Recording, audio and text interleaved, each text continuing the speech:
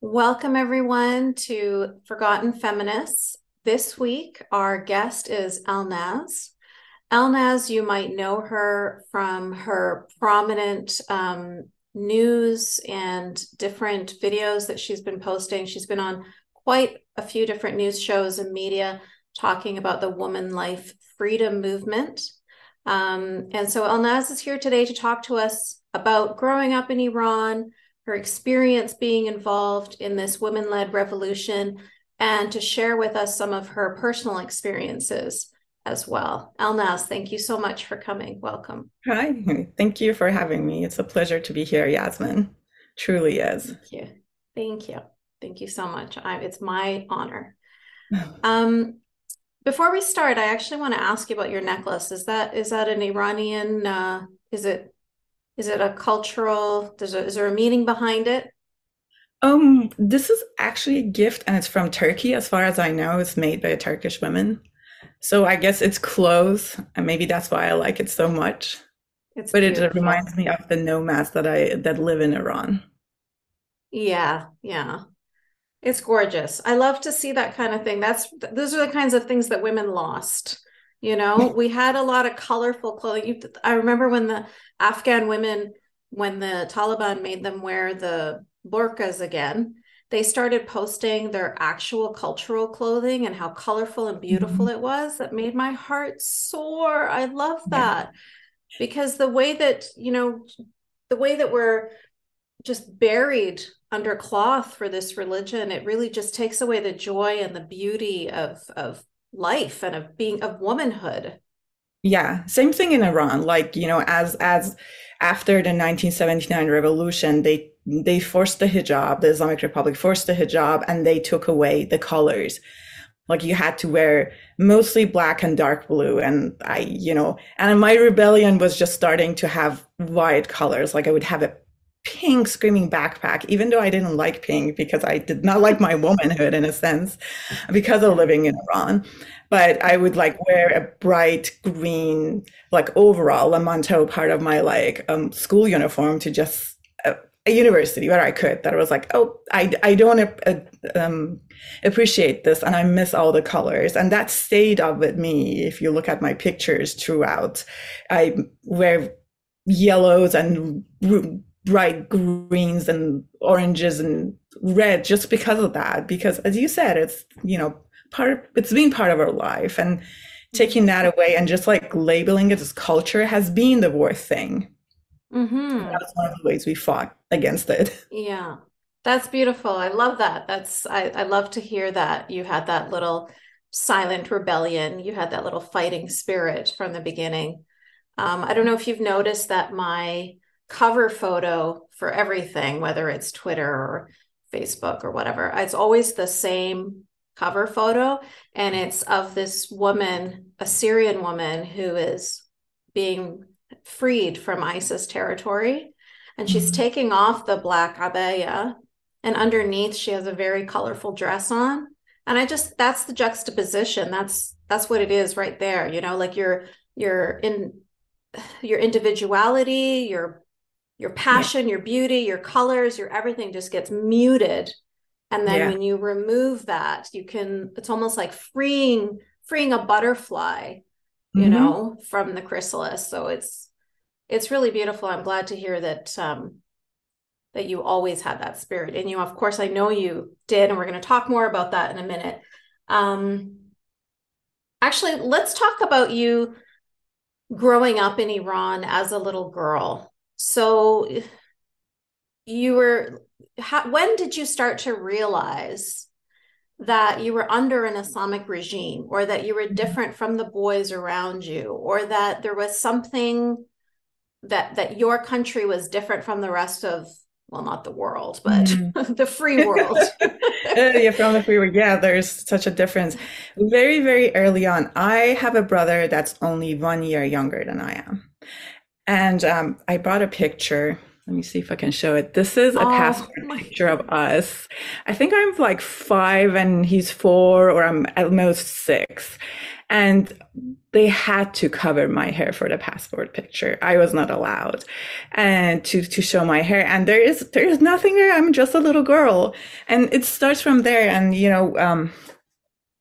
we grew up together, me and my brother. 1 year is, I think it's 14 months difference, not much. So we do everything together, we play together. And eventually I start seeing these differences. And Mm. it actually starts with my family. I remember vividly, we are in the country, or somewhere in the middle of nowhere. There's a pond and it has tadpoles. And it's me, my brother, and there's two family friend children. They're both male. So just like 4 children, 3 boys, 1 girl. We are in a pond and I'm excited about the tadpoles. And of course, we are in an underwears playing with the water. And my mom comes and she pulls me out of the pool. And I'm like, why? I still want to play. And she's like, no, you can't do this. Why not? You're a girl. And you can't be in the pool in your underwears, even though I'm 6 and I'm very little and there's you're nothing there. And it starts from there. And I can see that, oh, we go to school, my uniform covers my whole body. So there's an overall kind of coat. It's buttoned in the front. It's usually up to your knees or below your knees. And then as a student, you have to wear a scarf that is sewn underneath your chin so it doesn't come off. And that's the uniform for a schoolgirl. So you don't show hair, you don't show what kind of clothing you wear. And it's mostly like dark gray, black, dark blue. And I remember there was so I'm starting to know, I was like, oh, I have to cover my hair. And there is this one day that my mom sends me. So me and my brother, that was a time that we went to one school when the morning shift was girls, the afternoon shift was boys, and they switched. The schools are segregated, of course, in Iran. My brother was sick, so my mom sends me to school to go tell the headmaster, your brother's sick, she's not coming. Okay, the school's not too far. I'm 8 years old at that point. And I don't put the school uniform. I'm not officially going to school, but I know I have to cover my hair as a kid. So I put on a coat, it's winter, and I put the hoodie on. And I'm like, my hair is covered, I'm good. And I go to school, I find the headmaster, I tell him my brother's sick, and then she looks at me and she says, why aren't you at class? And I'm like, well, I'm a girl, my class is in the afternoon. And she is upset, even though I'm covered my hair in my like own little logic that I've done it. And she's like, no, you never come to school like this, you have to wear your uniform. And I guess you start to feel that this is also a tool for controlling. This is not, oh, I believe in this and I want to cover my hair. No, you have to adhere to something. You have to be uniform. And then, this goes on. I've seen that kind of power plays later on in my life. I'm in my 20s, I was a CEO of a company. I'm going to a government building to sign a contract.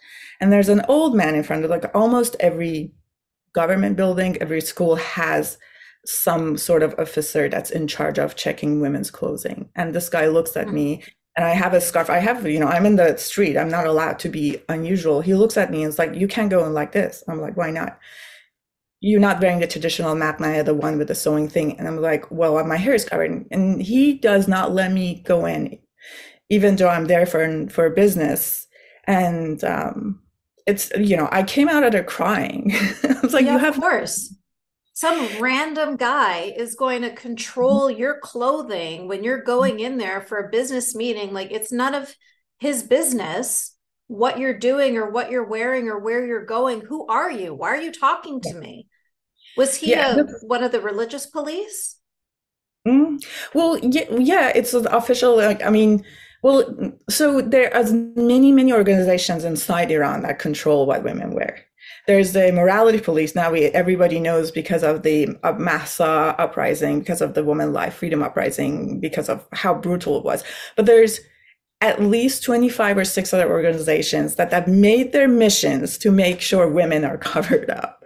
And Wow. so in my university entrance, there was an entrance for women. You had to go somewhere. There was a woman sitting there and looking at you. Okay, yeah, your overall is long enough. Your short, your pants are not too tight. You know, you're not showing too much hair. You're not having too much makeup. Oh, you have nail polish. That's not okay. So, you know, and you can miss a class, you can miss an exam. You know, literally as a woman, you can't get an education if you do not adhere to a hijab law. You can't get a job. You can't appear in public. And there's many, many other things that you experience in Iran. Like you can't sing and dance in public as a woman. You can't ride a bicycle. You can't become a judge. You can't be the president. Your testimony worth half a man's testimony. Mm-hmm. Like, Mm-hmm. you know, it's just crazy. Like if you're in a dispute with somebody else, if the guy's male, you already lost by default, Yeah. because his say goes, and then you inherit half of your brother. You can't live the country without the permission of your husband. There's like so many little things that I learned as I grew up in the country, but, hijab was the main one because it was a daily thing. Like you Mm-hmm. come out of the house and you look at the mirror. I'm like, am I gonna get away with what I'm wearing today? And somebody like me wanted to push those boundaries. And it's hard because you don't know how many people are in that boat with you. You know, how many Yeah. people think like you, because if you speak it out loud, you're gonna be in trouble. So there is also a self-censoring inside Iran because you don't know who's safe. And my mother always like, oh, you don't tell other people. We had an EVHS player. And I think you asked me, I'm kind of getting answer to that question. How did I learn about the outside world? And that's how I learned, because the Islamic Republic controls the media very tightly. And not only media, the music, the movies. So if there's a movie and there's a woman with like bare arms, they would zoom in so you don't see that. The sex scenes are deleted. And if somebody's drinking alcohol, no, it's like apple juice or it's orange juice, depending on the color of the drink. So they really try to like blind you from what's happening in the outside world. But I guess I had like Netflix on wheels in Iran. There was this guy who would come to our house every weekend or every other weekend, and he had this black Samsonite, and inside was 30 VHS movies, and you could get to like rent a few for a week or however for like $1 at the time. It wasn't too expensive. And, you know, there was everything. There was MTV. It was like Hollywood movies. It was old Iranian movies when the Islamic Republic was not in power. So that was my window to the rest of the world. I was like, there is another reality. There's another world that exists, and I could be part of that world. And it was such a strong feeling. It was like the oppression was so much that I was like, I need to get out. That's why I learned English. And I was like, I don't even want to have a child here because this is so, so, so miserable. Now, I would assume that it would be dangerous for you to share any of those feelings or any of those frustrations. You have to be pretty careful who you talk to about that. You have to keep your friends, like you have to be very careful that your friends are people that you can trust. Mm-hmm. Um, and I assume too that your parents wouldn't want you to be talking like that just because they'd be worried about you. They'd be concerned. You know, it could be dangerous for you Mm-hmm. if word gets out that you're unhappy living under the Islamic regime, you know. So it's all of this control that you're talking about. It's like physical control of your body and control of your education, control of your movement, control of your ability to sing and dance and ride a bike and all of this stuff. But there's a control of your mind as well. There's a control of your voice. Like you can't even, you know, I'd assume when you're sitting there watching these movies and feeling like, I want to live there. I want to go to Mm-hmm. that city. I want to walk in the streets like those women are walking in the streets with their freedom, you know, to do Yeah. and be and wear whatever they want. Now, did you express those feelings with your friends and people around you? Were they feeling the same way? Were you allowed to talk about that together? I ask you this because when I was in Egypt under Hosni Mubarak, I remember my cousin saying something about the president. and then getting nervous because he Mhm. said it in front of one of our other cousins who is a police officer.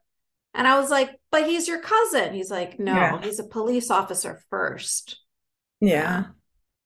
Yeah. There was definitely some of that. I knew that in school I didn't dare say anything, even though Mm-hmm. now I'm looking back and I was like, well, there were people who were in the same boat. And it was hard to identify because of the atmosphere you're talking about. And I think Iran became gradually less religious because of what the Islamic Republic did, because of everything else they did. And but definitely my parents like don't talk about this. I was discouraged to think about this. And there was other things. It's like they didn't teach us critical thinking on purpose, of Mm-hmm. course. The way Mm-hmm. and not thinking is like to stop people from expressing themselves, because once you express yourself, then you demand, then you want something, and then you're like, what is all happening in this country? Um, so they instigated two things: self-censorship by creating that fear environment that even still now they could charge you with very vague charges like corruption on earth, right? So you don't believe in Right. God because you're not adhering to this, so you are corrupt, and the punishment for that could be execution. So they could put you in jail for a long time, and they could kill you because you don't just believe. So I did not believe in Islam kind of early on. Like I know my parents were not very religious. So my grandmother, yes, she said pray it, but she also drank wine.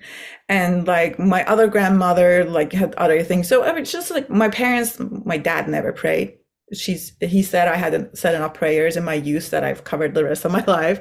He jokes about it, but at the same time, he was out of it, even though he couldn't publicly say, I don't believe in this. And nobody dared to say, I don't believe, because you could face a punishment, harsh punishment.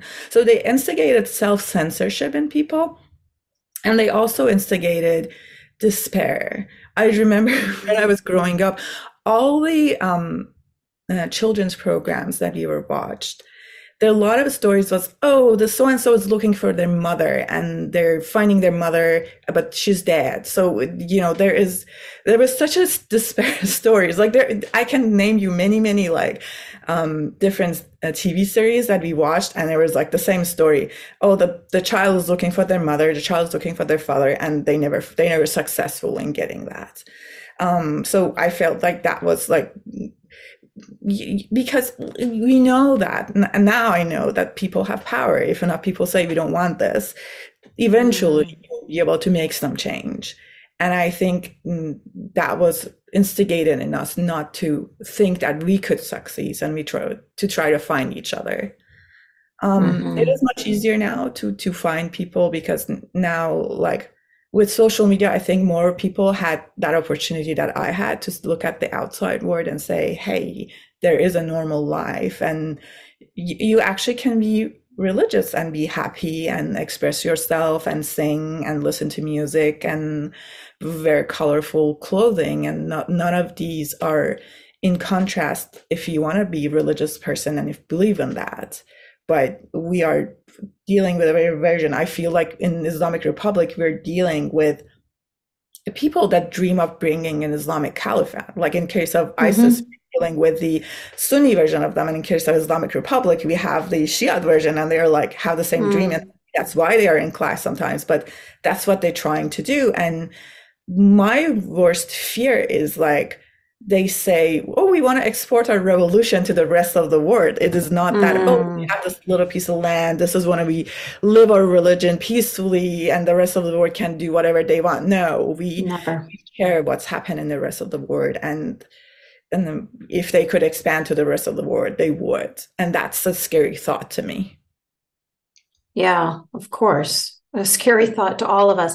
This is why I've often said when this whole revolution first started in Iran, the women life freedom, I was constantly saying, these women and men out in the streets right now, risking their lives, losing their lives, they're not just fighting for their country. They're Mhm. fighting for all of us. we need to recognize how important it is to stand behind them, because they're in the front lines, but they're saving our lives. This is a danger that we're all in. We just may not be obviously in as extreme danger as they are at the moment, Right. but this is a clear and present danger for all of us. There needs to be that pushback against the regime, internationally. Yeah. And I'm happy to say that I saw this video where there were these two women who weren't wearing hijab. I'm sure you saw it. And this piece of shit asshole man he poured yogurt over their Hmm. heads I saw because he it. was Mhm. angry at them because they weren't covering their hair. Like just a random guy standing in line in the store behind them, like no, none of his business. Mind your own business, mind your own body, mind your own hair. Nope, he's concerned about these two women that he needs to control. But what was really great about, as soon as he dumped the yogurt on these women's head, like within a couple seconds, some other men came forward and they just like attacked him, pushing him out of the store. And I was like, yes, finally, That's like this is beautiful. so beautiful. Yeah. Yeah. Because every other Yeah. video I've seen before that, it was women fighting, Yeah. women supporting women, which of course we have to do and we're going to Hmm. continue to do. Yeah. But you know how the men are in these societies, they don't respect women. The more Hmm. the woman fights, the more they beat her, the more they spit on her, the more they pull at her hair and kick her and all of those things. But when a man stands up to them, suddenly they're different, right? They act completely different because now it's a real physical danger, because this is another man Yeah. and he could really hurt you. So you Hmm. need to stand down. So we needed men in this revolution for so long. Women have been doing this for so long on their own. I saw the men marching in the streets with them, which was great to see. Many women all across the rest of the Muslim majority world and the Arab world, we've commented that you would never see that. You would never see a Pakistani man standing behind the women. You would never see an Egyptian man or a Saudi Arabian man, or Yeah. like it's beautiful to see the Iranian men, even when they were putting on hijabs Yeah. and stuff. Like it's really great to see them standing side by side with women. So that's Yeah. that's one positive thing. That is a new thing, and it's beautiful. It's a new generation that I think is less brainwashed with the classic roles of what men and women have to do in the society. And I think the younger generation is like, we don't believe in that anymore, and we don't believe that in that control that Islamic Republic put in. But maybe another, I don't know if people are convinced that the way to go beyond the Islamic Republic is free the women. Mm-hmm. Because by controlling women, they're controlling half the society. And then they're controlling the mothers who actually teaching their children. So it's a bad cycle. Like I've seen women imposing hijab on other women. I've seen women criticizing other women saying, "Oh, you are Yeah. that classical accusations like you want to be naked." I was like, no, I just want to wear what I want to wear. It's not that this is not a fight, and it's like fear mongering that, oh, the Hmm. society is gonna, the structure of the family is gonna break down. Or like, no, watch other societies, and it exists, and it's natural, and it's fine.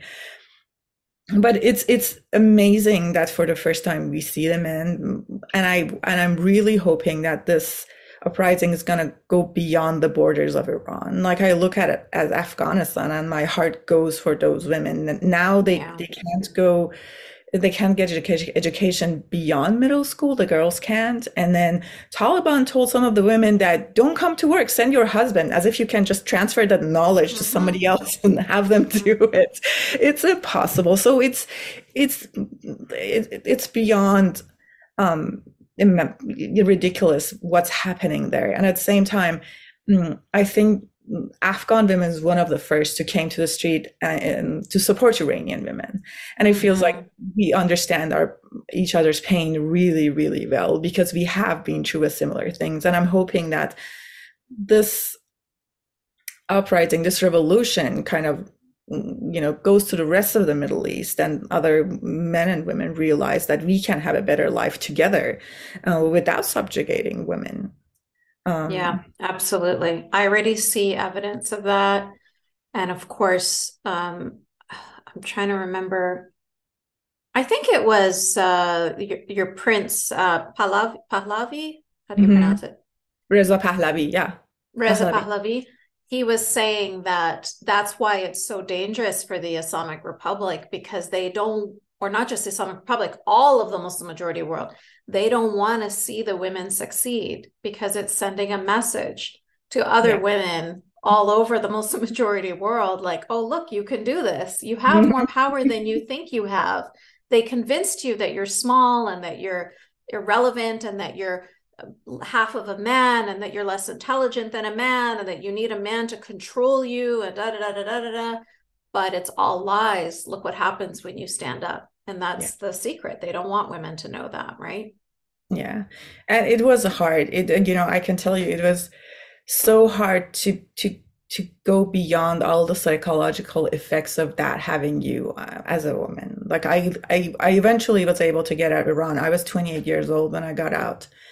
And as I lived in a I live in California, so I lived in a healthy society. I had healthy relationships, and I saw how women are treated. And eventually, you understand what you have been through. That it might be Yeah. hard to see otherwise. Kind of like growing in a cult. You don't know what you're missing until you are out of it, and it's so hard to go beyond that barrier. Like I think I struggle to prove myself worth to myself. And, I have one of my colleagues sitting there here, and we worked at Google together, and she's like, you work at Google, how can you be not self-confidence? And I like, yeah, still, because that look upon you in the society that you don't even worth enough to get to choose your clothing, and then you don't have self, your opinion doesn't matter. It just like adds up every day. That what you're talking about there is so hard to explain that to people. Um, it's been almost 20 years since I left Islam, and I'm still struggling with things like that, because you're just from your childhood, from being a like immediately, you are lesser than, you are inferior because you're a girl. And you internalize those things Mhm. because you're a child and you don't know any better. Like you said, you had to come to California at 28 years old to be able to finally recognize all of the toxic messages that you'd been getting and that are in your mind and in your skin and in your blood and in your soul. You don't even know sometimes that those things are all there, because it's that brainwashing, that indoctrination that has been, that Yeah. you have to clean it. You have to clean it out of your system, but first you have to recognize that it's even there before you can clean Mhm. it out. I I remember 2017. So that is, I came to US 2008. So that is 9 years I've lived in the US at that point. The Islamic Republic arrested a girl who was dancing in Iran. She didn't do anything other than dancing and putting the videos on Instagram. So there was no encouraging, there was no political talk, nothing but dancing. And they arrested her. And I remember my first thought was like, I want to record a video of myself dancing. I love dancing. So I want to dance and, in California, and I'm going to put this video on social media to support her. And my second thought was like, oh, I can't do this. I would be in trouble if I go back to Iran, and I could be. And I realized at that point that 9 years later, I'm still afraid of this government, and I'm doing something legal in this country, and putting in social media is fine, but I'm still afraid. And I think at that moment I made a decision. I was like, I'm gonna start being loud and talk about this, as much as it could mean that I can't go back to Iran anymore. And I haven't been back since 2017. My grandmother hasn't seen my daughter, and Mm. there's a chance that she wouldn't. But I'd rather be able to talk and not be afraid. And I'm hoping that one day I can go back to Iran, maybe in her lifetime. Who knows how fast this is going to go? But going back to that, there was a, you need, it's hard to discover those fears. And then, like, I go back to Iran. Like, I went back to, I have been back to Iran a few times. And it's after that many years that you come back and see, oh, there's violence in the society. There's people are angry, and the looks, and you understand all those much, much better. And then you just get to start to, like, now I need to fix all that. It's going to take years of therapy and, Right. working and speaking out to get over that. Yeah. That was one of my questions here is I was going to talk about that feeling of being in California, being safe. You could at that point, which a lot of people do, just sort Hmm. of forget your past and move forward, like just, but it's almost, some of us feel compelled to reach back and support those who are in the position that we were once in. Because I'm sure when even before the women life freedom revolution, you were already wanting to like post that picture dancing, you know what I mean, to support that woman that was arrested for no reason. You were already feeling compelled to support the women there that were suffering. So I wanted to ask you about that. Like, what has that cost you personally? I know that speaking up is fulfilling personally, Hmm. but it comes with a high price. And one of those prices is, of course, as you mentioned, the fear of not being able to go back to Iran, of your other family members not being able to meet your daughter. So it's a very high price to pay. And of course, now you've done podcasts, you've been on the news, it's like at this point, you can't go back to Iran until the regime is decimated. Yeah, that is true. And that is a decision that I made knowingly, because, there, because I care about women who are left in Iran. They're like my cousins, my sisters, my aunts. And it matters to make a change. And I realize that if everybody is afraid, they have won. It's over. Mm-hmm. And there's a price to be paid to not be afraid. And, there's also the other side of that. If enough people speak out loud, they're not going to be able to arrest everybody. So it's just a matter of being able to pass that threshold. And it takes a while, and it takes brave people. And it's like, I'm not brave. I'm here. It's in California. I'm publishing videos now. I talk. I don't go back. The real bravery is what we saw in Iran. And, I admire those people wholeheartedly. They're heroes. But at the same time, we have to pay the price. There's no other way. We are facing, in case of Islamic Republic, we are facing a very strong group. They have the oil money. The rest of the world is Mm-hmm. recognizing them as a legitimate government, even though they don't work for the betterment of people of Iran. And that's a two-way thing. Both the country I grew up and I care about that. At the same time, there's all these people who are suffering daily. Women are suffering twice, but men are also suffering. So there is part of me all wants to reach back and do that. And as you said, there is definitely a joy in there's a liberation, there's healing in speaking Mm-hmm. out, because part of the justice is that you speak out and the rest of the community, rest of the society looks at you and says, yeah, I understand that. You are right to be. And that's a very important part of healing. That's a very important part of having justice, even though I can't reach back. And, there's a lot of people in Iran that lost loved ones, and they might not be able to try or punish the perpetrators, but the social appreciation and understanding will help them at least heal a little bit. So I think that's an important part of it. Speaking out is really important. You and I kind of talked about this. I kind of wanted to open up that issue that for me, speaking out also meant other things. I was sexually harassed by my father. And what saved me was being able to speak out, because once I was speak out, I was out of the darkness, and there was that because when somebody does that thing, they use your fear to keep you silent and continue doing what they work. And speaking out was the only option I had at that point to stop him, and it worked. And mm, I was 15 years old, and I spoke out at a time, very shortly, in front of my parents, and my mom was kind of a silent partner. She kind of denied everything, but it kind of stopped the progress of harassment that's happening.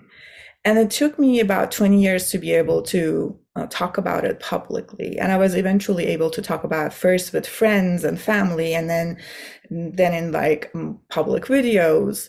And eventually I was able to talk with my father's sister about that. And there was always fear about that, because you can speak out and you can be denied that, oh, you were imagining this, it never happened, you're lying, all that things. And I have faced some of those. But at the same time, if you talk with the people and they understand you, it's very, very healing. But it's a two-way sword. In terms of something like abuse, it could be a savior. And in terms of what's happening in Iran, it's the only way out. We have to, I mean, since 2017, I worked with Masih Alinejad just to echo the voice of Iranian women, because they were there, they were screaming that, oh, what's happening inside Iran is terrible. But once we had the social media, once we were able to take a video of what's happening, then we were able to introduce a witness to the violence that was going on. And that was really helpful to be able to get approval the rest of the world, and also find a way to stop them, like the yogurt scene that you were just describing. Now, the rest of the Iranians can see that, and that's a source of encouragement for us to keep doing it. Yeah, absolutely.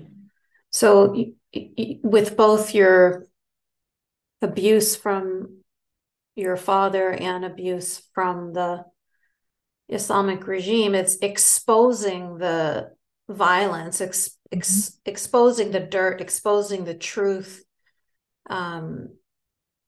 is very, very difficult, very, very scary. And like you said, you get told you're a liar. I got told I was a liar when I spoke about my abuse from the man that my mother married. And I get told I'm a liar all the time when I speak about the abuse that I endured as a Muslim woman. Like that's their, that's going to be their knee-jerk reaction, right? And so to put yourself out there and say, I'm going to keep talking, I'm going to keep exposing this, is unfathomably brave. I didn't keep doing it with my abuser. When I spoke to my mom, and she, like your mother, was just denying everything, even though I know that she knew. And years later, I spoke to my sister, and she said that she didn't believe me. But my sister was married to his son, so it was in her best interest to not believe me, right? Because she has two daughters of her own now.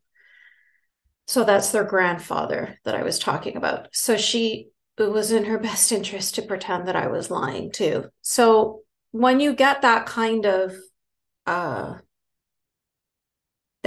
pain from the people in your family, when you're talking about one of the worst experiences of your life, the worst experience of your life, on multiple, like not just once, and then to be told you're a liar, So for the Iranian women now to be able to have their phones, I remember one of the campaigns that you did with Masih was "My camera is my weapon."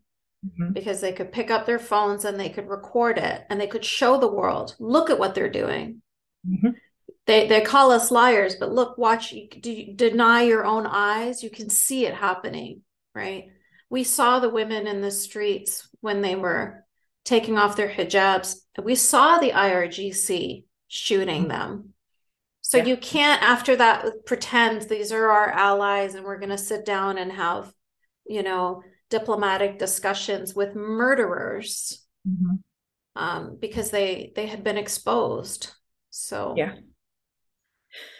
Yeah. That was a progress definitely in what's happening in Iran. But I feel we still have a long way to go because we are facing a powerful regime, and I'm not convinced that the European countries are going to help much. But at least if they don't help the Islamic Republic, that's a big step for us. And the rest needs to come from inside Iran. And what is interesting, Yasmin, is like how this event has affected the diaspora. Like there's an official stat that about 8 million Iranians are outside Iran. And many of us, as you said, we came out and I did the same thing. I was like, oh, here, okay, I can breathe and I have my new life. And, I'm just going to do my career and have a healthy life. And I'm not going to think back about what happened because I can't do shit. And once this happened, the diaspora is like, oh, maybe we can do something. So the diaspora came alive, and it was just like, a depressed, traumatized people coming to life and saying, oh, we can do this. So now, like, I was in a conference in Stanford last weekend, some people coming together. I was like, okay, we need to support, that needs to happen in Iran, but we can support them. We have a thinking power here. We have a lot of Iranians who are in like universities, they're in academic, and they're in business. There's some financial power, there's some thinking power. Like, how this going to go? Can we? Because in Iran, you can't even talk about this. There is no. There was this poll done about a few months ago about what the Iranian people think. And the guy who did the poll was telling me the other day, once people reach out to the question that's a little bit sensitive, like how important is religion in your life? They talk about like how important family is, how important, wealth is, other stuff. But once you get to that question, that how important religion is in your life, people just go silent. I'm not going to answer this. I'm not going to danger. So it's really, really hard to get an opinion. But the poll they did showed about 20% of Iranian at this point only support the government and 80% want to reform. And about 67% said they are hopeful that this protests are going to go get somewhere. So there's hope. There's, that kind of like brought to life the sleeping diaspora, and something might happen here, which is beautiful. And, I think each of us have to do a little thing. That's the power of people, right? You do a little thing and you work together, something the Iranians didn't learn in Iran because they didn't want that happen to, but yeah, divide and learned it conquer. outside. Yeah. Yeah, you've come together now. Like all those little groups that they like to pit against each other have now all come together against a common enemy. So that common enemy, I'm sure, it knows that they're in trouble now. How is your sense of hope at this point? Are you feeling like your daughter could maybe one day go visit her Oh, homeland, yeah. the free Definitely. Iran? Definitely. Yeah. So it's interesting. Like, I don't know how much people have seen this. Now you look at in Iran, there's more people without scarf and there's more women. And I feel Yeah. that is something you can't take back from Iranian people. Like they push that move forward. And it's like, we got this. We're not going to move back from this. And that's going to be the hardest thing the Islamic Republic is facing. When I came outside Iran, I knew it was going to change. I was like, oh, in 50 years, it's going to be something I want to live there. And now it's been 15 years, I think maybe because of social media and like how fast it is going. So I'm definitely hopeful that Roshan, her name is Roshan, could someday go back and visit Iran. And, honestly, my own dream is like, I want, when all of this is gone, I really like to write educational books for schools. That has been my dreams. I always, when I was growing up, I felt like they're teaching us shit, and I was like, no, you can make history so exciting, Yeah. like biology is amazing and chemistry is so cool, but it's yeah. But I have a dream to go back, and then right now, me and a group of at this point Iranian women, but we are open to having men. We started to writing our own personal stories of living inside Iran because we think that's a powerful tool. So It we is a powerful tool. That's wonderful. I can't wait to read those. That's what those human stories connecting us on a human level, because people can't relate. They'll never be able to. Even I can't understand what it's like to live under the Islamic regime, but I can understand what it's like to be a woman being controlled, you know? So I'm so glad that you're doing that. Sorry to interrupt, but that got me really excited. Good. Yeah, sure, sure. It's called the Moonlight Project, and I was busy this week just to like set something up. It's like the moonlightproject.org is the site, and we're gonna keep adding stories there. Right now it's Iranian people, but I think what's happening in Syria, in Iraq, in Turkey, in Afghanistan is so Mm-hmm. close, and I love to like talk with those people Mm-hmm. and Oh, share our stories because I think it's it could help at yeah, least absolutely. I can still get over that how Western feminists can be okay with hijab, and Yeah. it breaks my heart, and I'm hoping that I can conquer that. That's one of the things I love to do is like, do you understand us in this? And I hope that could help that as well. Yeah, I really hope so too. It doesn't, it feels like it's not complicated. It's not difficult. Should be pretty clear. Yeah. If you're a feminist, this doesn't need to be a long conversation, you know. So Yeah. it is very frustrating how they can get it so wrong. And it's not just that they're staying silent on hijab, it's that they're actually endorsing it and supporting Yeah. it. Um, so yeah, extremely frustrating. But the moonlightproject.org, I will definitely link to that in the description. And I will be sharing those stories on all of my social media accounts as well, because you're absolutely correct. I know feminists all over the Muslim majority world, and we all have similar stories. That's part of the reason why I started this podcast, Forgotten Feminists, was because I couldn't get over how many women I'm speaking to, because you know how they love to say, it's culture, it's not religion, it's your culture. Which culture? Which culture are you talking about? Are you talking about Iranian culture, Egyptian culture, Somali culture, Turkish culture? Have I frozen?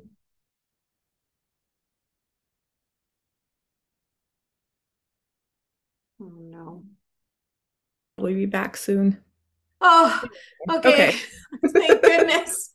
It's like, am I talking to myself? All of a sudden, I realized I think I'm frozen. Anyway, I'm just getting really excited about the Moonlight Project, so I can't wait to share that. And I know so many women who'd be willing to share their stories there as well. Sahara is one person. She just popped up. Yeah, I'm back. Sorry, I froze there for a minute. Sahara is somebody who grew like her family is from Somalia, but she grew up in Kenya in a in a refugee camp. Her You wouldn't think somebody who grew up in a refugee camp in Kenya, and I grew up in Canada from a family from, you know, Egyptian and Palestinian. What would we have in common, you know? But she is my soul sister.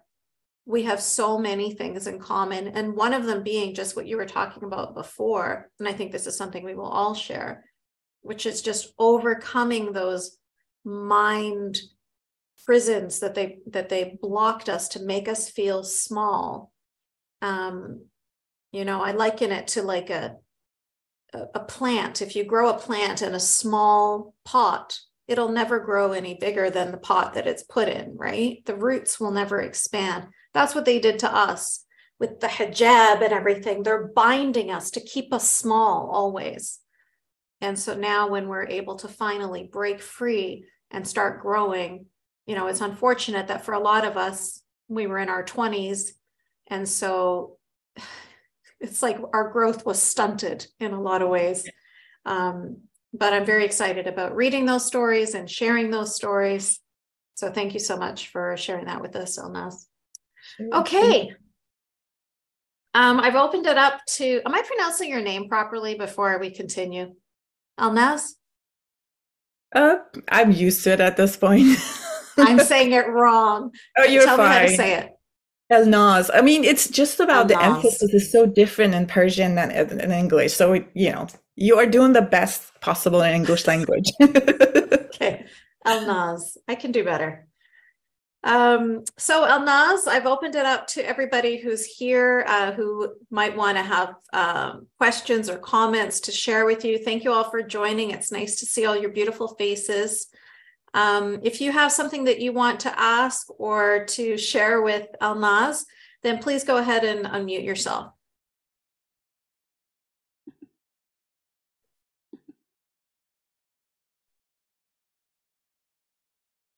Hello, can you hear me?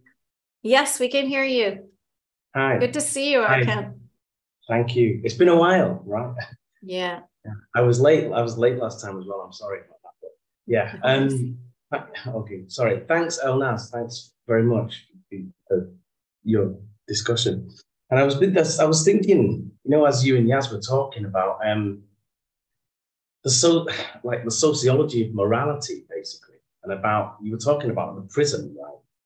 And to me, it's interesting how morality gets reinforced by others around you, and so that you feel that when you speak out against some form of injustice or something that's done against you, but you're in this kind of prison of morality, that you feel as if you're wrong, even when you know that others are doing you wrong, but there's that pressure to conform. And yeah, so I think that's one of the things that kind of keeps people kind of locked up in that kind of psychological state, right? The pressure from the sociological pressures of something like a concept like morality, which gets reinforced by authorities and so on, and people around you. Yeah, I think, well, it is their version of morality, at least in the Islamic Republic. And what I can say is it's to some extent it's inhuman. Dragging a girl for not covering the hair on the ground and then hitting her. Where's the morale in that? And we talk about freedom of religion, especially in the US, but I feel there's a limit to that. Like one version of it is like, you stop where you're harming others. For me, it's defined by the human rights, that if you're adhering to human rights, you're fine because there's some sort of collection of, this is, as a human race, we believe this is the rights of another human being and we have to respect that. And I think when you cross those boundaries, for me, it's that when you cross that boundary, you have crossed the morality, even if you think you're doing the things. During this protest, there was one song that became very popular by Sherin Hajipur.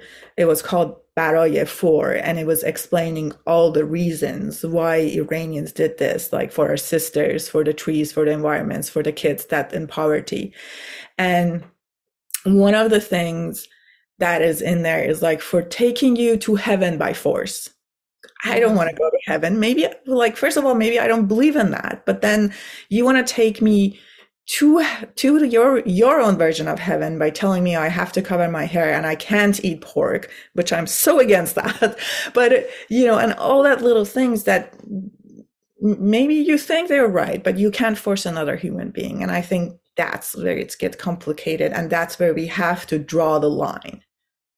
Yeah. But there are echoes, like, it's not just in Islam, there are echoes in other areas like political systems and other religions as well, right? Where I think Sam Harris has a line in The End of Faith, something like, people can think they're being like enlightened when they're being ridiculous, and they can think they are being moral when they're being completely immoral, like.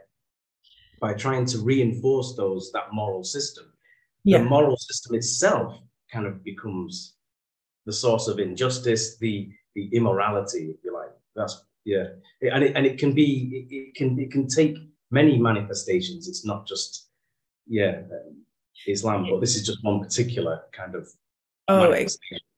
Definitely. I mean, one ironic thing that came out of this revolution was like, there was extensive reports by CNN and another Iranian reporting agency, IranWire.com, that they used rape as a torture device in the prison of Islamic Republic after they arrested the protests. And these protests are against hijab. And the Islamic Republic claims that hijab is to protect women. So there's exactly what you're saying. It's just they kind of like all that little and in a circle that you're not moral anymore, even by your own standards, I feel. But that is a terrible thing that they don't see those people as human beings anymore. I think that's what justifies the violence we see with them. Oh, you don't believe anymore, so I can spill your blood and that's okay. And I'm actually going to go to heaven for it. So that is dangerous. That is very dangerous. I think we saw maybe some of that in Christianity in Dark Ages. There's Spanish Inquisition, there's witch hunting, but we were able to go beyond that. And I think the danger that Yasmin is talking about not being able to criticize Islam is, how are you going to bring that reform if you can't criticize Islam? And if other Muslims do not accept that there is an issue, and it's fine, it's reformable, it's every other religion, and most other religions have done it already. It's just Islam is too young. Yeah, I agree completely. I agree completely about Islam, but I'm thinking that any moral community can double down on dissenters, right? We see it now with like wokeism and things like that, right? It's a moral community that doubles down on people who speak out or whatever, people who mock the ideas and so on and so forth, or even hold a mirror up to it and say, look at how ridiculous you're being, But these people, so what they do is they cancel you, or they, or they ostracize you, or they do something else, right? I mean, that's kind of what I'm saying, really. No, I understand totally that we, instead of being able to have a conversation, like I think you and I don't agree with something and we can have a, deep discussion about it. And then later we can sit at the same table and have lunch together. And that's something I feel like I miss, that we disagree. And it's important to be able to talk disagreement. That's how we evolve. That's how we make inventions. That's how we, go further, how we introduce ourselves to new views. And you're right, with the woke coming, that we have that kind of in a bigger scale, maybe not limited to Islam anymore, as you say. And that's, I wish we didn't go that way.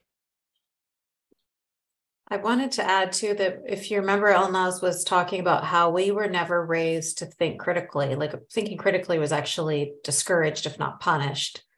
And that didn't happen in the West, at least, up until recently. Critical thinking was encouraged. And so there are a lot of critical thinkers here. People are, quite often afraid to speak up. The fear is very different, though. Like you said, you're going to be ostracized, you're going to be canceled. It's different than you're going to be shot in the head, or you're going to be hanging headless from a crane, So it's a different level of fear, of course, but there's still a fear. People fear losing their jobs, things like that.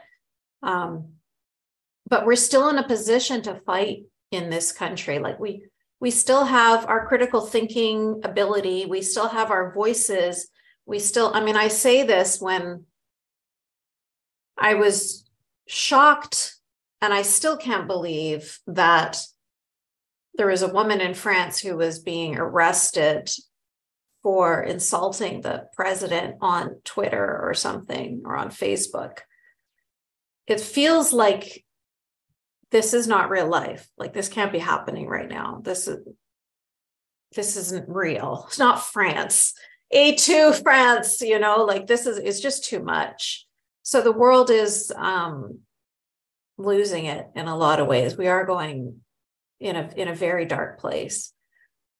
But, I guess what I'm trying to say is, if in a country like Iran, where people have been controlled since birth, their bodies, their thoughts, their movement, everything, if even they can push back against this controlling regime that is literally murdering them and their families, when they're angry at somebody, they don't just murder them or imprison them. It's their whole family is in danger.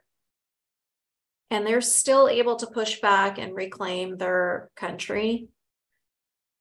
It makes our job over in the West look easy in comparison, But the difference is the Iranian people have a bravery that is not common on this planet. I was only saying that very same point to a couple of colleagues of mine just last night, that it is a different level. There's no question about that. Don't get me wrong. I'm not making, some kind of false equivalent. No. Yeah. Well, what you're saying is absolutely true. I completely agree with everything you're saying. And that whole morality thing you were talking about too, it's on a personal level, it confuses you because you don't know what's moral anymore because you've been raised to just listen and do what you're told versus to think.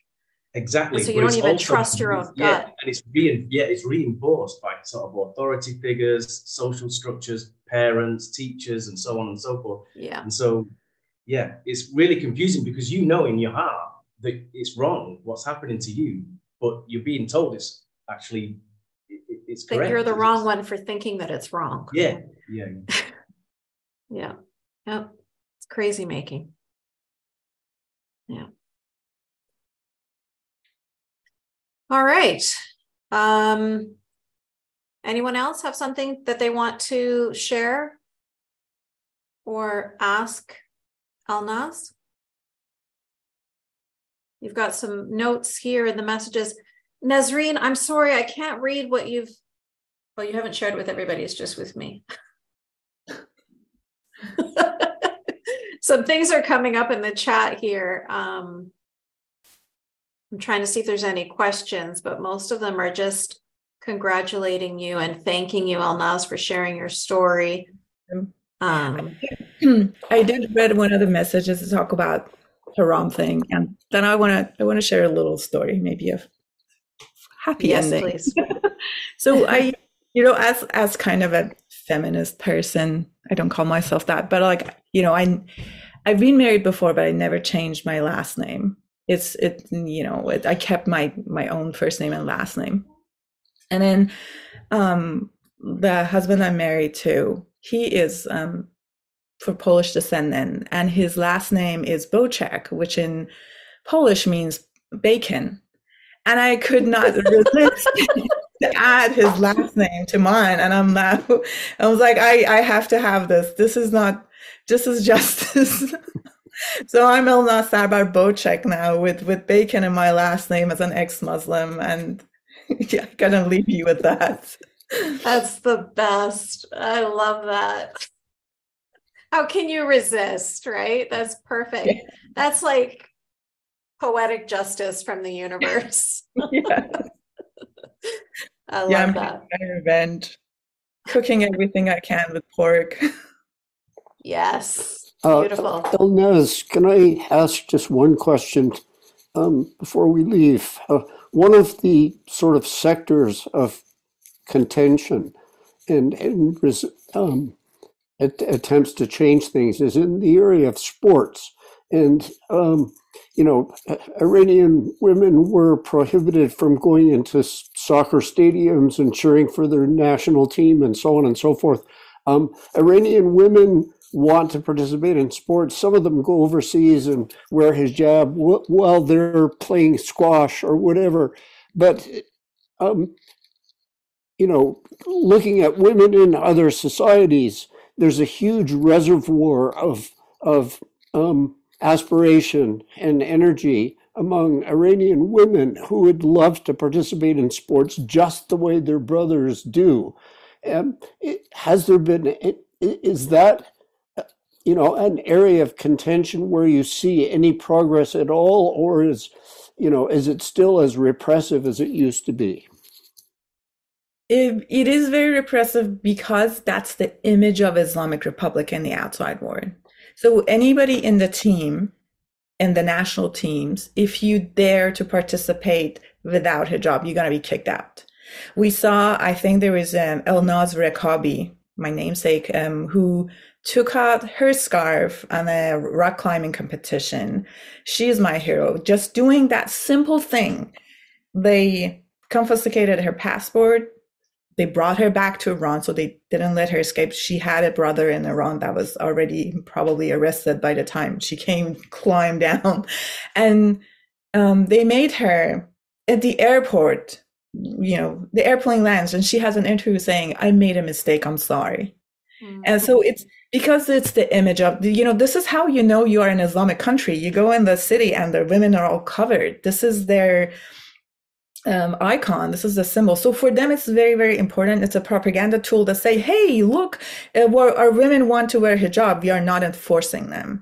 So that's why they clamped down on that. I know there have been a lot of reports by the Iranian athletes to the national bodies to try to convince them to ban Iran from the games. And it's not very successful. Like about the stadiums, the FIFA kind of threatened Iran, and Iran said, I'm going to open it. So they, I think, gave away a limited number of tickets to selected people to go to one game. And then the rest of the people, it's the same scenario. You can't go in. So it is important for them. So in with regards to keeping the face, there is something else I want to share. Islamic Republic is more okay with transgender people than the homosexuals, because they kind of they have a facade of normal, in terms of, a family is man, a woman, and things. So they don't like two women living together, two men together. But if you're trans, you still have that facade. So that image is very important for them, and they gotta cling on to it as long as they can. Thank you, Elnaz. In fact, they force people to transition who don't want to, because they want to live with the person that they love. And so they have to pretend to be the other sex. iPad de Elio. Yes. Hello. Can you hear me? Yes. Well, my name's not iPad, of course, but I had a question that actually maybe both of you can answer. You mentioned hijab and the fact that some always, there's a distinction between feminists in the West, but some feminists do not, speak against or even try to normalize in our countries. When I say our countries, I mean Western countries. What would your argument be when you hear that? They always reply that in Iran or in Afghanistan, but mostly in Iran, women fight against compulsory hijab and not hijab itself. I'm guessing the people who are here today politically fight against the ideology and the philosophy of hijab. I don't think any of us, want to ban it from public spaces, but, there's still a philosophical and political, fight to carry out. But what would you answer them when they say that, the women in Iran, yes, we support them in their fight against compulsory hijab, but when it's in Europe or when it's in the US or in Canada or wherever that is, it's different because, they have the right to wear it and it's not compulsory. So, the what's at stake is completely different. The consequences are not the same. Yeah. Do you want to go, Jasmine, or do you want me to answer? No, you go ahead. So I can think of two things. One is there is the question of endorsing it. Like, I've never seen a feminist that endorse genital mutation, right? Because we understand how bad it is. And I feel part of this, that a feminist could endorse such a thing, as they don't understand it fully. That I feel even when you say you choose to wear hijab, you are still adhering to a power tool, to a controlling tool from men on women. And how can you be a feminist and endorse that? That's one thing. But the other things I want to say is children.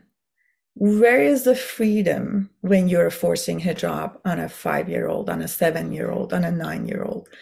Is there freedom if your mother tells you that I won't love you if you don't wear this? So I'm okay with, okay, you grew up, you're over 18, you can do whatever you want with your life, you can cover your hair, you can cut it, I don't care. But once you start forcing that on a child, you bring it up that way, one, it has very negative psychological effects on a child. As we talked a little bit with Yasmin, in terms of what it teaches you as your self-force. And I hope that a Western feminist could see that and could try to actually discourage other women even from having that, because of its effects. But also, like, how can you endorse that being forced on the children? And at first, when I say forced, also mean coercing, like, oh, you're gonna burn in hell. God's gonna hang you from your hair if you don't cover your hair. I won't love you. You can't go to school if you cover. All these little things that kind of add up, and to me, there's a lot of unhealthy behavior in there, even though it's not visible as something like a genital mutation. Yasmin, I'm sure you have. I would echo everything you said and add to it that it's just a complete fallacy when people say that women in Iran are forced, but women in the UK or America or Canada or France or whatever, they're not forced. Yes, they are. Those exact same messages: we won't love you, you're going to burn in hell, you're going to be dirty, no man is going to want to marry you. All of those negative things, they don't just say it in Muslim majority countries, they say it wherever they are. Those ideas don't stop at the border when they're traveling. They take those ideas with them in their heads. That's the whole point of my book, Unveiled: How Western Liberals Empower Radical Islam, is I'm talking about my experience growing up in Canada, because a lot of people seem to think that things are so different in the Western world. They're not. We're all being told the exact same messages. One of my forgotten feminists named Aliyah would describe it as Sharia law was in our house. So for Elnaz, Sharia law was at her government level, at the law enforcement level. For us, it was our house. It was our family. It was our community. It was the school that I attended. It was the mosque that I attended. That was all controlling me by Sharia. And so the difference here being that as soon as I was able to break out of that, I was able to break out of my family and my community, then I had freedom. I was in a secular country, whereas Elnaz couldn't do that. The only way she could get freedom was to get out of the country. So she has she has a much more difficult step to get out. But what I'm trying to express to you is, as children, both of us growing up, we're both getting the same messages. The same coercion existed, and it's not different based on what country you're in. And would you agree with, I think you know her, there's a French geography history teacher, but also she writes essays. She's called Fatia Boujalat, and she often says that, in the West, we indeed see a lot of women who wear the hijab, and they also, support LGBTQ plus rights, and they call themselves feminists. They can appear, they can look like very modern and very progressive and and liberal people, but and she says that the reason for that is that there's in the West, there's, rule of law and a certain secularism that enables religions and religious systems to, to take the whole package. That's, hijab is just one part of a whole package of coercion and laws and very, freedom restrictive laws and rules. And the fact that hijab is a piece of cloth, that can be worn in the public space and in Western countries, but there's a whole other shenanigans that go with it that can't happen in our countries because some laws do protect women and minorities. Yeah, absolutely. That's why I always say the hijab is it's just the visual, it's just the physical representation of all of the the subjugation and the gender segregation and the dehumanization of women. Like you're right, it's a very big, ugly, dirty Pandora's box. But the hijab is just what you see. And what's really, and you can see it clearly in Iran, my point being illustrated, is how important the hijab is for the men that are controlling these Islamic societies, or the men that are controlling their women in their Islamic families. It is vital for their honor, for their reputation, that the women wear this hijab. And so when women take it off, the reason why we're ostracized, threatened with death if not killed, disowned by our families, all of these horrific things happen to us, is because we're standing up and we're saying, no, you will not control our bodies. And it really is all about control. Think of this hijab as a pair of handcuffs. And when we take them off, we're saying, we will not be your slave anymore. You can't tell us what to wear. And they hate that so much, especially when you think of how that, like the quintessential toxic masculinity, that is what is celebrated in these patriarchal societies.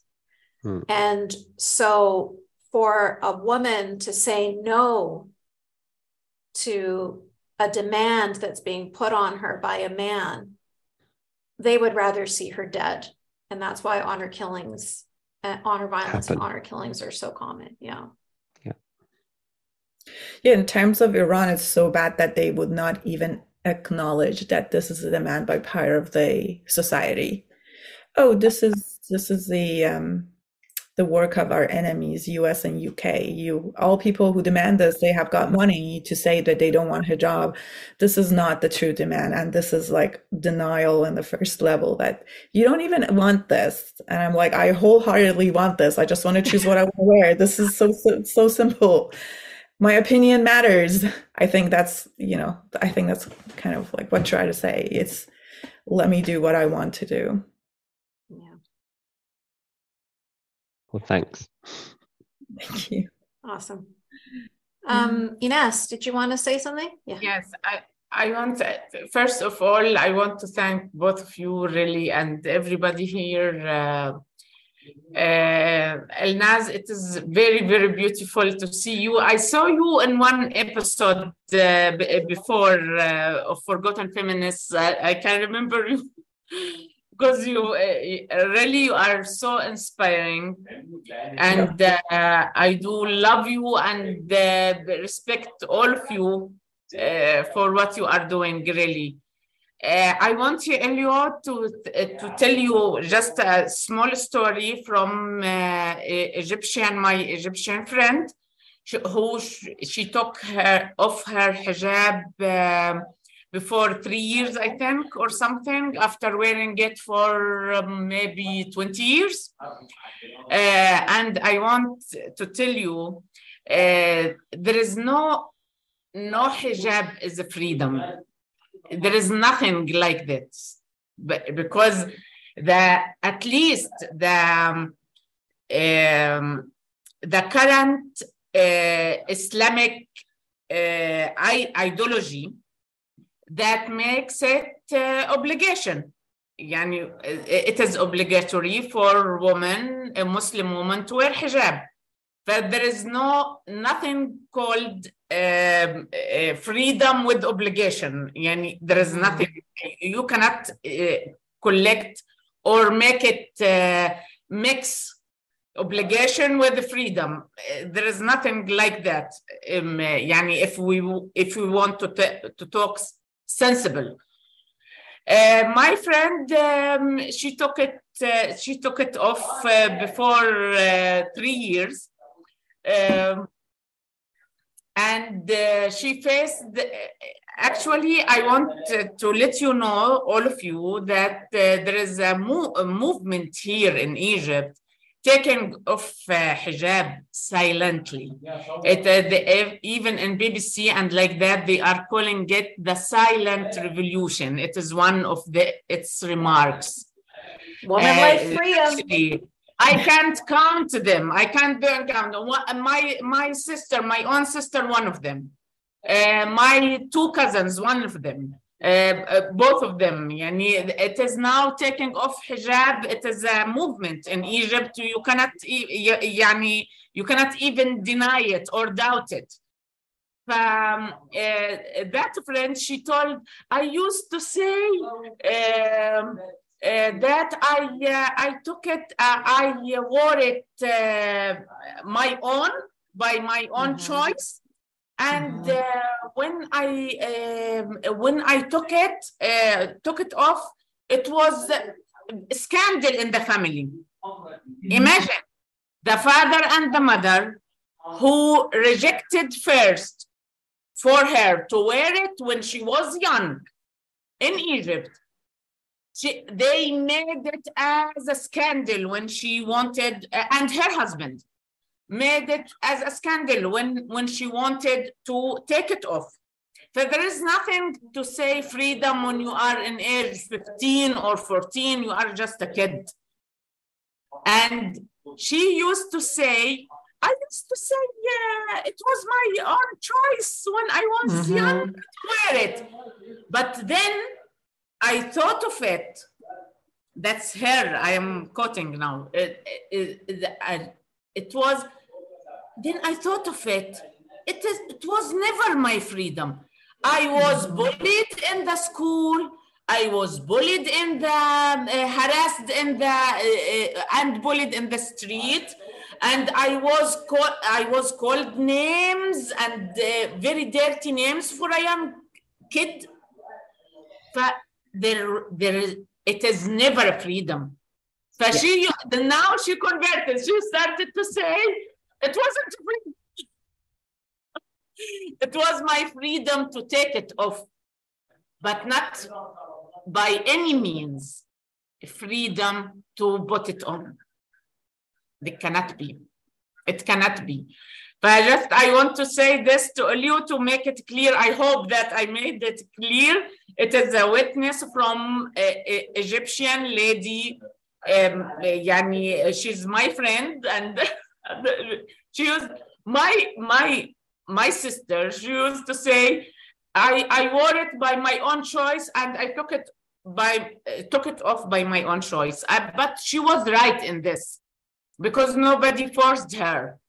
But she was forced. Even she stopped to say this because she was forced by her religion teacher in Saudi Arabia. In the school, they were taking us for da'wah, like I don't know. Proselytizing. Like this. We were in Saudis, and no one of us were wearing hijab. طبعا we all wear hijab compulsory when we are getting school out. Uniform. We are not allowed at all to show anything in Saudi Arabia. But it was like this. And my sister, she said that she used to say also, I wore it, it was my own choice. So never her choice, never her choice by any means. Yes, yeah, Elnaz. Oh, I just want to say I love to have her story and our collection of stories. If you want to introduce her to me or me to her, I would love to write that because I feel that's a very compelling story. And I'm sure Yasmin has a lot of similar stories to tell. And what it reminds me of, there were a few good documentaries on Netflix about Scientology. And it's the same thing. You wake up in a cult, you grow up in a cult, and you don't know what it is. And I think, watching those gave me a lot of insight. I was like, yeah, this is how you think it was your choice, but then you realize it actually wasn't. And there was these forces that pushing you silently here a little bit, there a little bit, and you thought you want it, while you realized later, once you actually taking it off, that you didn't. Mm-hmm. Yeah, because choice means the choice to put it on or the choice to take it off. And when you go to take it off, that's when you realize, oh, so this was never a choice. Yes. I want to say something, Yasmin, excuse me. I want to say something for Elnaz, and I hope this West and America and North Canada never will help, never help the Iranian people. I want Iranian people, because for sure, the West, they cannot see in us only radical Muslims. That's what I am convinced, and all your stories tell us the same. Even my sister, she used to make fun, Yasmin, and she will tell, we will liberate here in East, we will liberate and be good, and we will get our freedom, and like that. And those people, real liberals, ex-Muslims in West, they will come, they will immigrate to Iran and Egypt, and it could happen. They will get back. Yeah. So like that, because the way West encouraging and supporting radical Muslims, I can't even think of it. This is really silly and getting really disgusting. And I hope you will get rid of this Islamic regime, your own, by your own people, and force the West and to recognize this and to support you once you reach to the point that you get rid of them, your own, not by any help of anyone. Obama helped the what's called Egyptian Revolution and supported Morsi and Islamic Brotherhood. They don't know, they cannot see liberals in Egypt or in Iran or in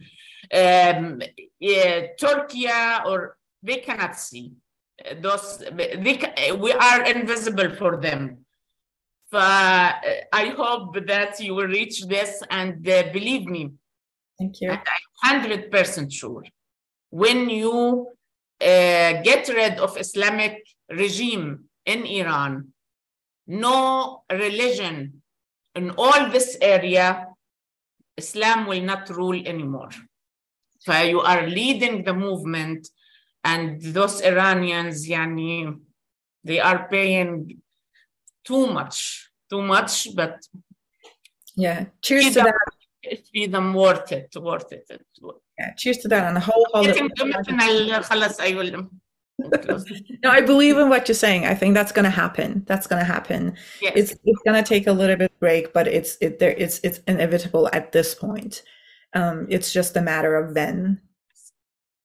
And we want to be sure that unfortunately, Western people and liberals in West, they seem, I can't think of it of them logically, actually, or humanly, because I feel that they think that freedom or fight for freedom is only for them, for the West, and they are the only ones they can achieve it. No, we are all human beings, and They all call have them the Western values.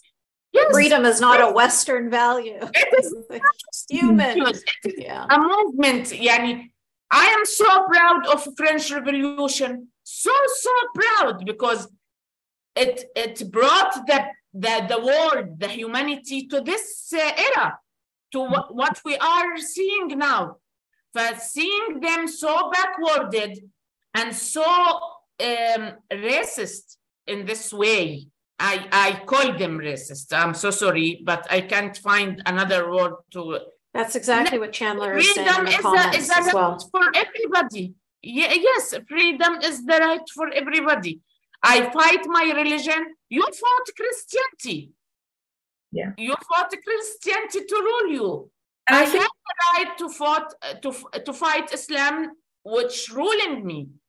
And I think Erkan brought actually a good point. The Islamic Republic is helping Russia in a war that most countries are sitting aside, Yeah. and just like at least not helping Russia. Islamic Republic openly gave drones to Russians, and they are in one side of the war that would be against freedom, because Islamic Republic is happy with the Russian government that oppressed their people, and they are letting Iran oppress its own people. So it's also another thing that the West should recognize, and at least it's for their own benefit, and I'm happy about that. I mean, I like some of the stuff you said. Iranians should save themselves, and it's important. And I think the whole process is important because we want to land in a government after the Islamic Republic that is democrat, that does not repeat the same mistakes.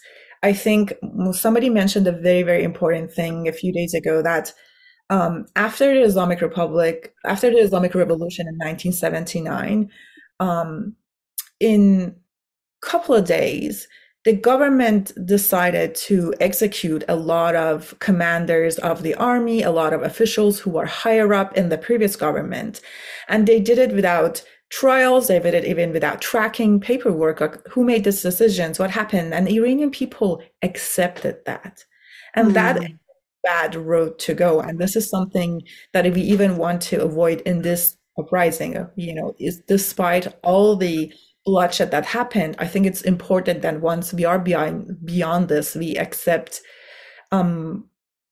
rights for everybody, and we try to reconcile that. So it's important to have a democratic government afterwards, that we get to something stable and sustainable. And maybe some of that requires all this discussions that's happening in Iran, and some cultural changes that's coming with it. Because we're coming out of this cult, right? And we are trying in many levels. Yeah. Thank you, Elnaz. Yeah. So when Ines was telling her the story of her friend, Nazreen shared in the comments that she had a similar experience. So Nazreen, I wanted to extend Elnaz's invitation to you as well. Hopefully, you can also write your story for Moonlight, was it? The Moonlight Project. The Moonlight Project. I put here Awesome. I will definitely be sharing this for anybody who's watching the recording. Can you tell me the significance of Moonlight? Yes. Yeah. So Mahsa, which now everybody knows the name, means like the moon. So we dance with moonlight because it's a soft light to kind of shed some light on what's happening, what's in there. It's beautiful. Yeah. Yeah, good choice. Okay, Sahara was going to speak, but then she took her hand down, so I'm not sure if she still wants to continue speaking to you. But she did write a little note for you there. But I wanted to give you the last word, Elnaz. So before we say goodbye, I wanted to give you the opportunity to just share any last words or advice, or let people know where to find you to continue conversations with you, or anything else you'd like to share. Sure. Well, first of all, thank you so much for having this. I think it's, it's important that we find each other and come out of our own little bubble and know that we are not alone and we can work together. And that means a lot to me. Thank you so much for that. I'm on Twitter from time to time, but I think the best way now is to reach me there's an email on the website of the Moonlight Project that I will be checking that. And that's where I want to keep going with these stories. And thank you all for your stories. I love that people share that, and for the great questions. Well, this one thing I say, we have a marathon. This is not 100 feet run. We have a marathon. We have a long way to go. And I think it's important to build up a community, build up our networks, work together. Technology has enabled us to do much, much more than we could from before. And that would be a good way to go forward. And thank you again. Thank you so much, Elnaz. Thank you for sharing your story, and thank you for ending on a note of hope and light. And yes, absolutely agree. So I will get as many people as I can to share their moonlight story with you. And it looks like I froze again. Oh my God. All right. Well, I don't know if this is recording. I think she'll be sad. Oh, yeah. I just wanted to say goodbye without this thing freezing. I'm sorry that my internet is so bad today. We stayed. But anyway, yes, thank you for not leaving me, coming back to an empty screen. All right. Well, thanks so much, Elnaz, and thank you everybody for joining us. And we'll see you. Bye next time at the next Forgotten Feminists. Bye, guys. Thank you. Bye.